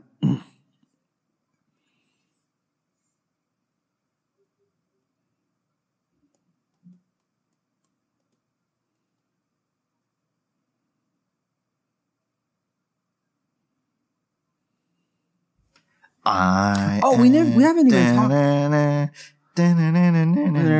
Okay, we haven't talked about this at all. What? But by the way, I love how this entire time we think he's actually there, but it's just he's not. But what have you made of what do you make of the extremists and the power and the people with the power to blow up and regenerate? Like, did you find that interesting? It's great. Yeah, again, I like everything that's in this movie. It's just that one. By the way, I love the look. Holy shit! Look at that. Was fucking cold. Like, holy shit, he just blasted through his chest. And this is a fun sequence. This is really fun. Oh, yes, yes.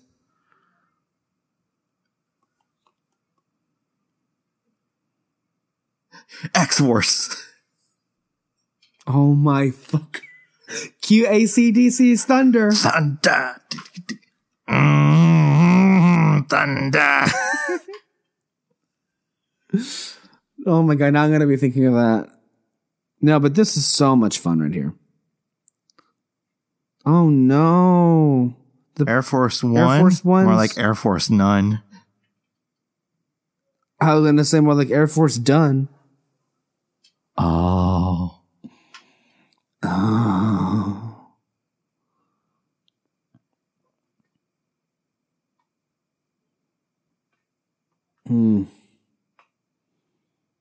See, I just like this is just. I know I've said this already like 3 times, but like, I just felt like the set pieces here. They're good for me. Yeah, they're good, but I think they're more memorable. To me, they're the most memorable set pieces of the Iron Man movies. I think the best like action scenes to me. I like the first action scene in Iron Man 1. That was a great sequence. I like the one with Obadiah, but it's like, I just, for whatever reason, it's not the most memorable to me. And in Iron Man 2, I can't think of one that I actually cared for. I mean, I know but I just think the set pieces were more creative, original, and I think more fun in Iron Man 3 as a whole, overall. But that's just my take on it. Yeah. I do think the best one, though, was the earlier one in Iron Man 1. He saved their lives. The actual heroism. I like that. Mm-hmm. Yeah. And the Marvel movies do a good job of showing that off, you know? And then there's this.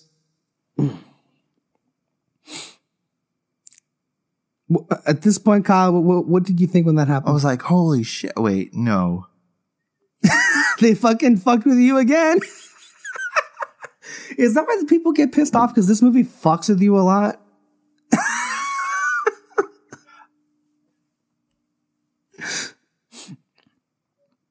The house party protocol, maybe. I don't think that's the reason. I think that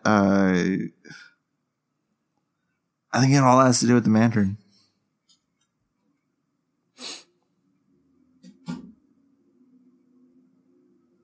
Oh shit, I forgot about this.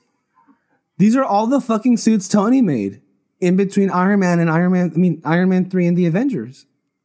How many? Is there like an official count of how many suits there were? A lot, my friend. A lot. I mean, the one that we saw was 43. But there could have been more. That could have been like the middle one. So I don't know. What mark is this one? I don't know.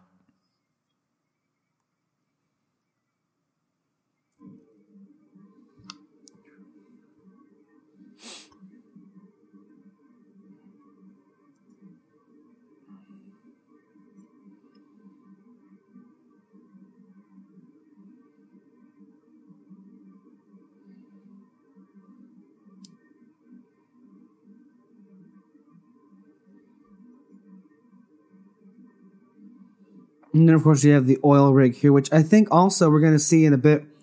Yet another creative and inventive sequence. Only to be outdone on the helicarrier with Ajax and Deadpool. Oh, that's right.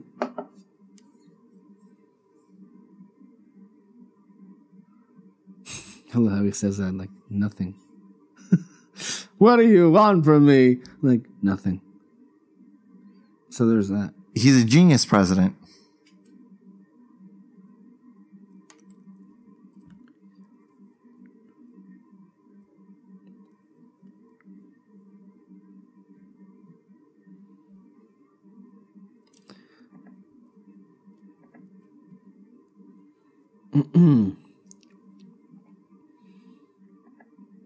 Did they just get there on the speedboat? I think they did. Okay.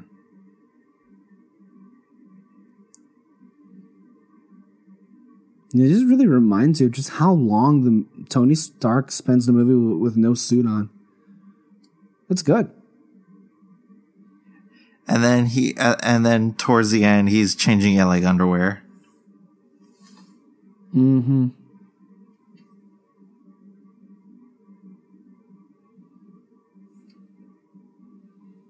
That's pretty dark. I mean, isn't that pretty much like a crucifixion right there? Yeah. Light him up, up, up, up, up. What is that? The song? What was the band's name? Fall Out Boy. I thought you hated Fall Out Boy. I like a couple other songs. I'm sorry. I thought you really hated Fall Out Boy. Didn't you give a rant a few years ago about that? I hate modern Fall Out Boy. What qualifies as modern when they were Fall Out Boy? When they were a real emo band. Back when they were a real... So you liked them when they were emo? Yeah. And they're not emo anymore? Nope. What exactly makes you emo and not emo if you're a band? Oh, there's a bunch.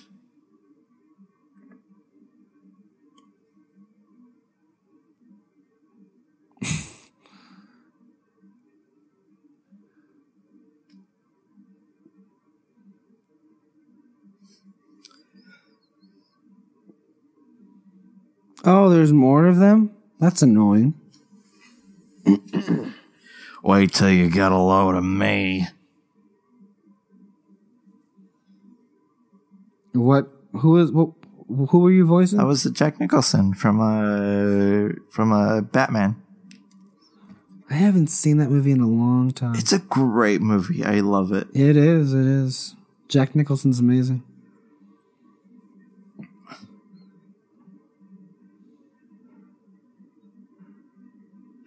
This reminds me of the scene in Day of the Doctor where all the doctors show up. My God. Why? I don't know. Something about it. All 13 of them? Yeah. Well, now technically 14. Where was Jody when that stuff was happening? She didn't exist. Take him to church. Take me to church, I'll worship like a dog and a sharpen knife.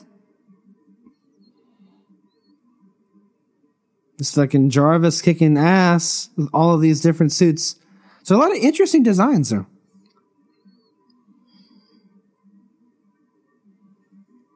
Kablams. Kablam. Kapow. Ka-chow. Oh, wow.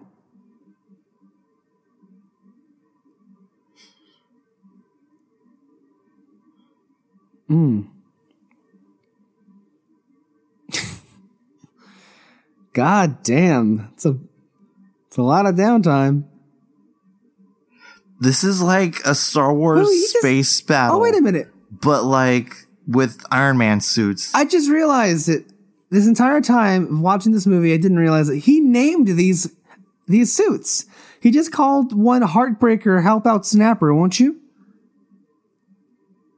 Like, oh my God, that takes a lot of time to name a suit. Kyle, how long did it take you to name your cars? Like, how much thought process did it take you? Not much. You know. Oh, okay. How long would it take you? Let's say you had 48 cars. How long would it take you to name them? Let's see. Millennium Falcon 1, Millennium Falcon 2.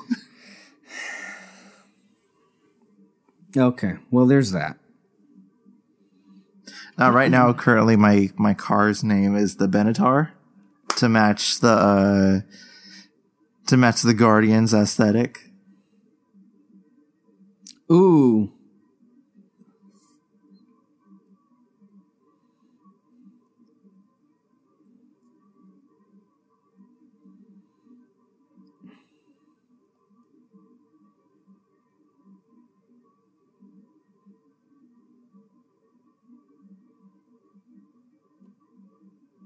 I mean, I want to say, I don't necessarily dislike the Brian Tyler composition for this, the Iron Man 3 theme. I enjoy it, in moments, but like, again, it's just, you almost get the sense of a lack of a score throughout the whole movie.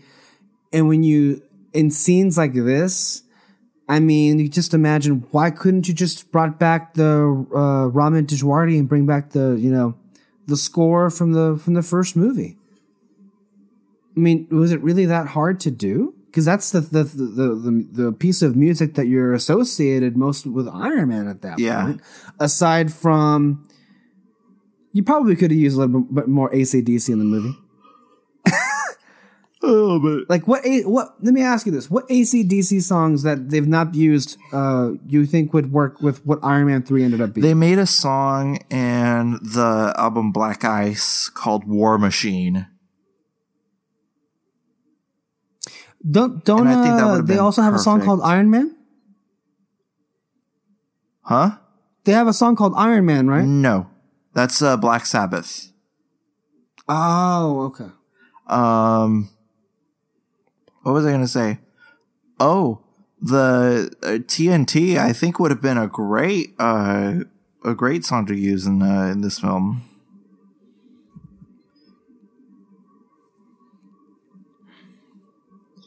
Cause I'm TNT.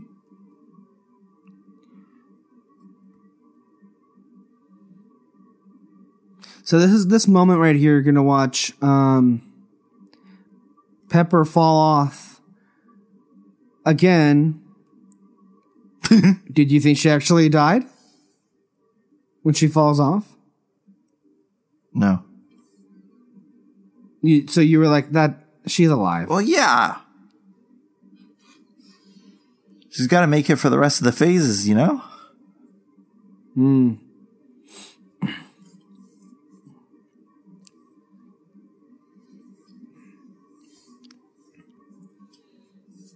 But after this movie, she doesn't show up until Homecoming, huh?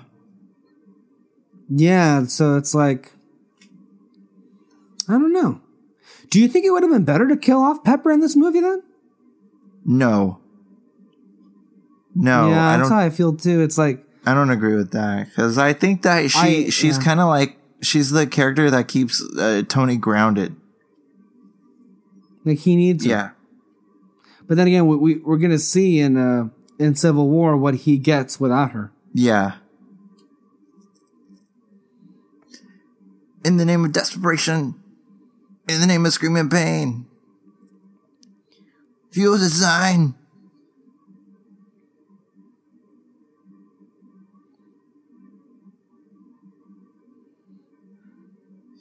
You can fly, you can fly, you can fly. Okay.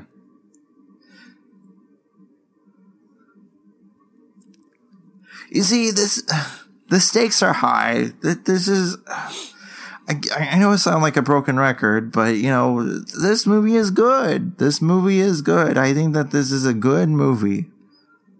Oh man, she got Frollo'd.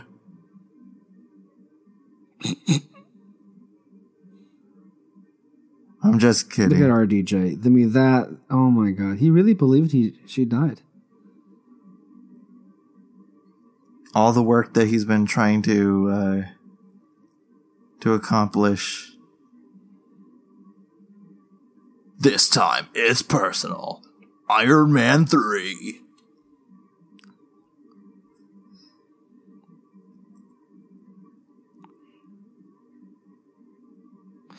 By the way, was the fall not that big? Because then she says because she fell.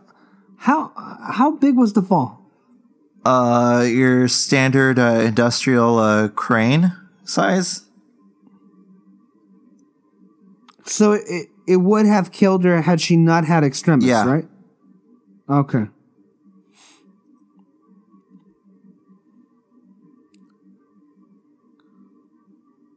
Holy shit. Okay, that's a big fall. Boom. Are you looking for this?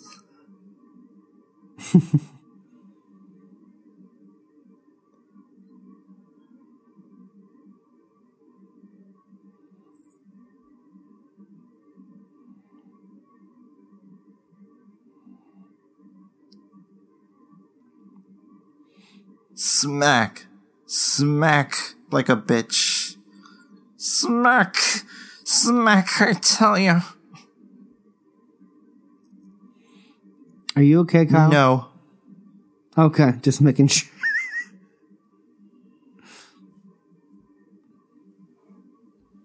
I sat on the roof and kicked off to Mars.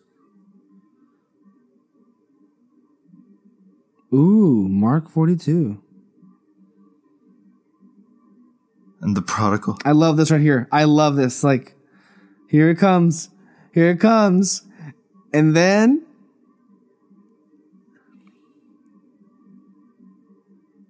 whatever.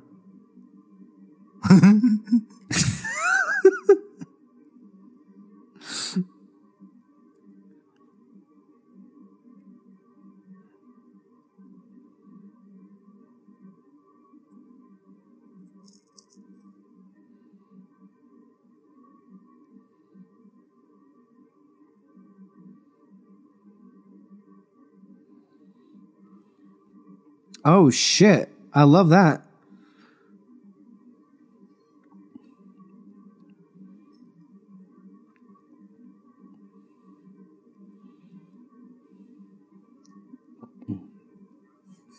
It's like Disneyland.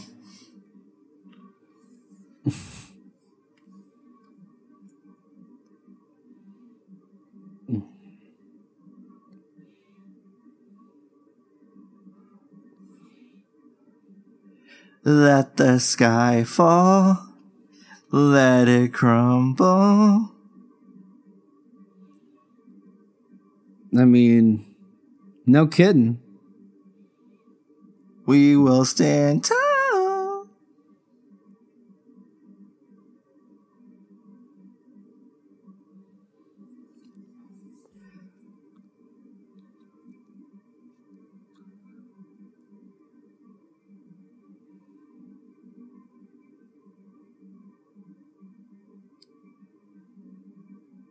Oh, was that supposed to be like, oh my God?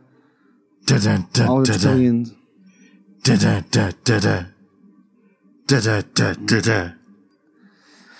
So this moment when he calls himself the Mandarin, I'm like, ugh, you know, I roll my eyes. But then when it turns to Pepper,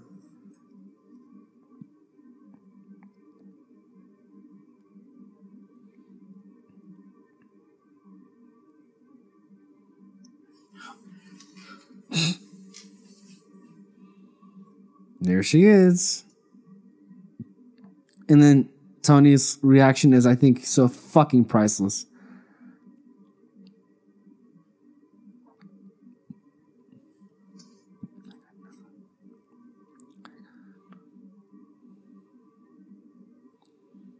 Oops.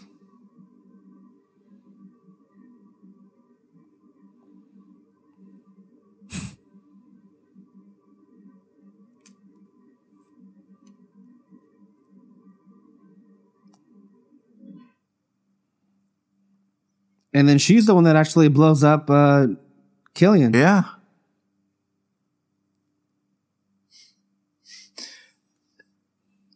Holy shit.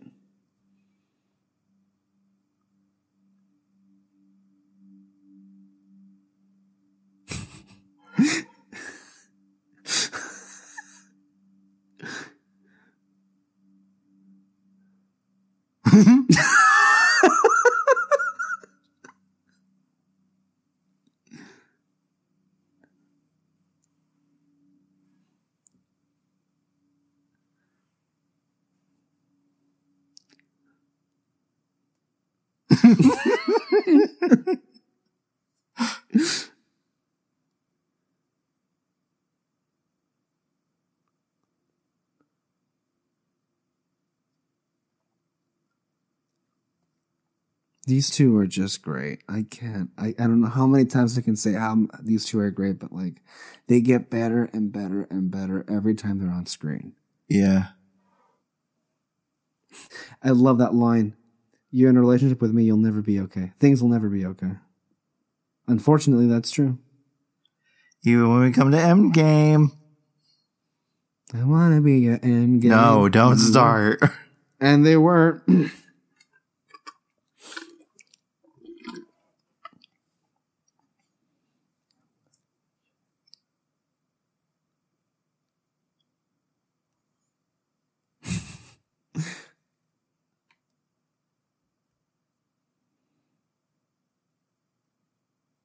So it's like one of the things I like about the movie is that, you know, there's no resolution to Tony's, you know, issues with PTSD or anxiety. And that's because it's not something that's going to be resolved. It's going to be something that he's going to live with, you know, for a very long time, as we see in these movies. Yeah. It's not something that just goes away.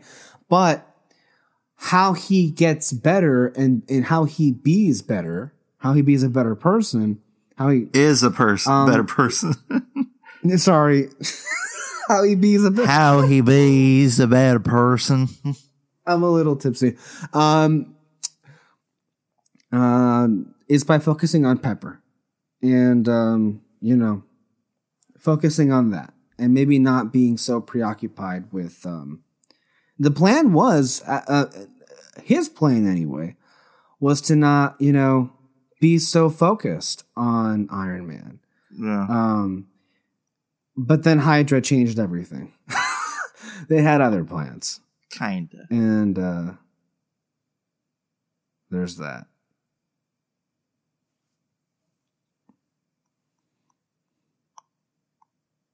Great to see you.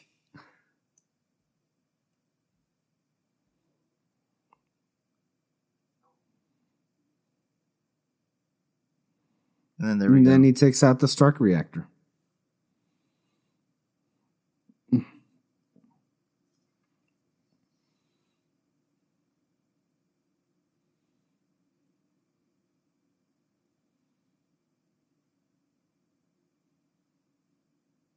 Finally. I mean, technically he could have had that removed.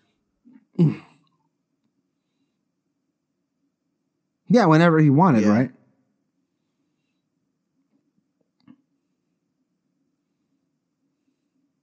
But then again, it's like, that was a way to show Pepper, okay, I'm going to put that behind me. But then, clearly, if you look at even, well, then in Avengers Infinity War, he had a platelet in that same location, right? Which was, basically, that was a miniaturized Iron Man suit that would just materialize through nanotechnology. Pretty much. And then he has his own little lab. Oh my god, that's cool. Complete with the hot rod.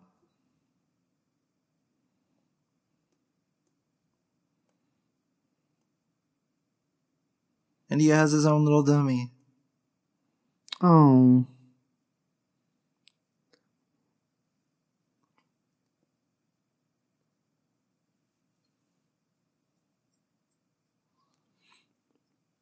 So much for the house. Which is such a shame. I think that's like the biggest tragedy of this movie. The house is destroyed. Not the Mandarin? Don't bring it up, please.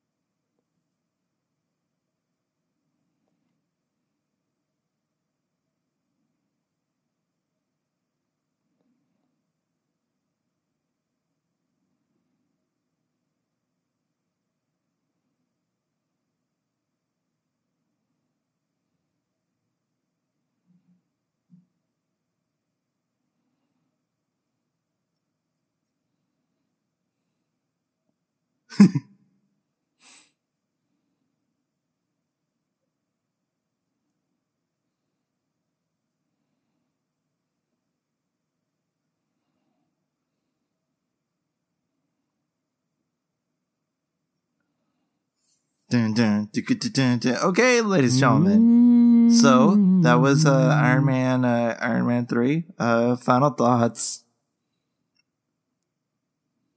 Bam. I don't know. I don't know what to tell you. Is that I really, really like this movie. Like for me, I just think like even watching it right now, the Shane Black quirky humor gets better with every watch. It's a very humorous film. It also, I think, treats the Tony and Pepper very well. I love the growth. I love the set pieces. I mean, there are obviously, I love Trevor Slattery, but that came at the cost of the Mandarin. Uh-huh. Of course, he had Aldrich Killian, not that well. The score is something to be desired. So I think there are, pluses and minuses, but I think that this is overall for me, I really enjoy and really appreciate this movie. I think it's a great closing of the Iron Man trilogy. It really makes me miss these movies, like these standalone films, Tony Stark Iron Man movies. But that makes me appreciate these movies all the more. And for me, it's like I like Iron Man 2, and I think I may be one of the few people that actually enjoys all of the Iron Man movies. I think Iron Man 3 over Iron Man 2. I think it works more cohesively as a movie than Iron Man 2, but I also really like Iron Man 2. So, I don't know. I like these movies, and that's where I'm at. I don't know about you. I know you prefer Iron Man 2 to Iron Man 3, but that's personal my preference. ranking goes in order of release. Iron Man 1, 2, and 3. That's not to say that I don't like the movie. I do like this movie. I want to put on record that I do. It's just wasted potential is what I see when I see this movie. Only in one aspect though. So I think that like Ben Kingsley, man, he rocks it. A lot of things work. Wait a minute, they just showed he didn't kill the Roxxon guy after all. Yeah. So I was right. But yeah, what do we think of the post-credit sequence when he's telling the whole story of this film to Hulk, Bruce Banner, Iron Man 3. So that means that at the beginning of the movie, when he's how he's narrating this movie, that means he was talking to Bruce Banner the entire time. Yeah. Which I like. I like that a little bit. Yeah. Yeah. That's nice. So there's that. So, ladies and gentlemen, that was our Iron Man 3 audio commentary. Ladies and gentlemen, we'll see you in Thor: The Dark World. I am Malekith. God, you know what? I'm just holding on to it because pretty soon we're going to be coming to the Guardians of the Galaxy films, and I can't. But before that, we have the even better Captain America: Winter Soldier. So we have a lot of great stuff coming up. For me, that's debatable because I just love the Guardians things. But well, I mean, you don't like Captain America, so there's that. I think we know. There's that. So yeah. So, ladies and gentlemen, see you in Thor: The Dark World.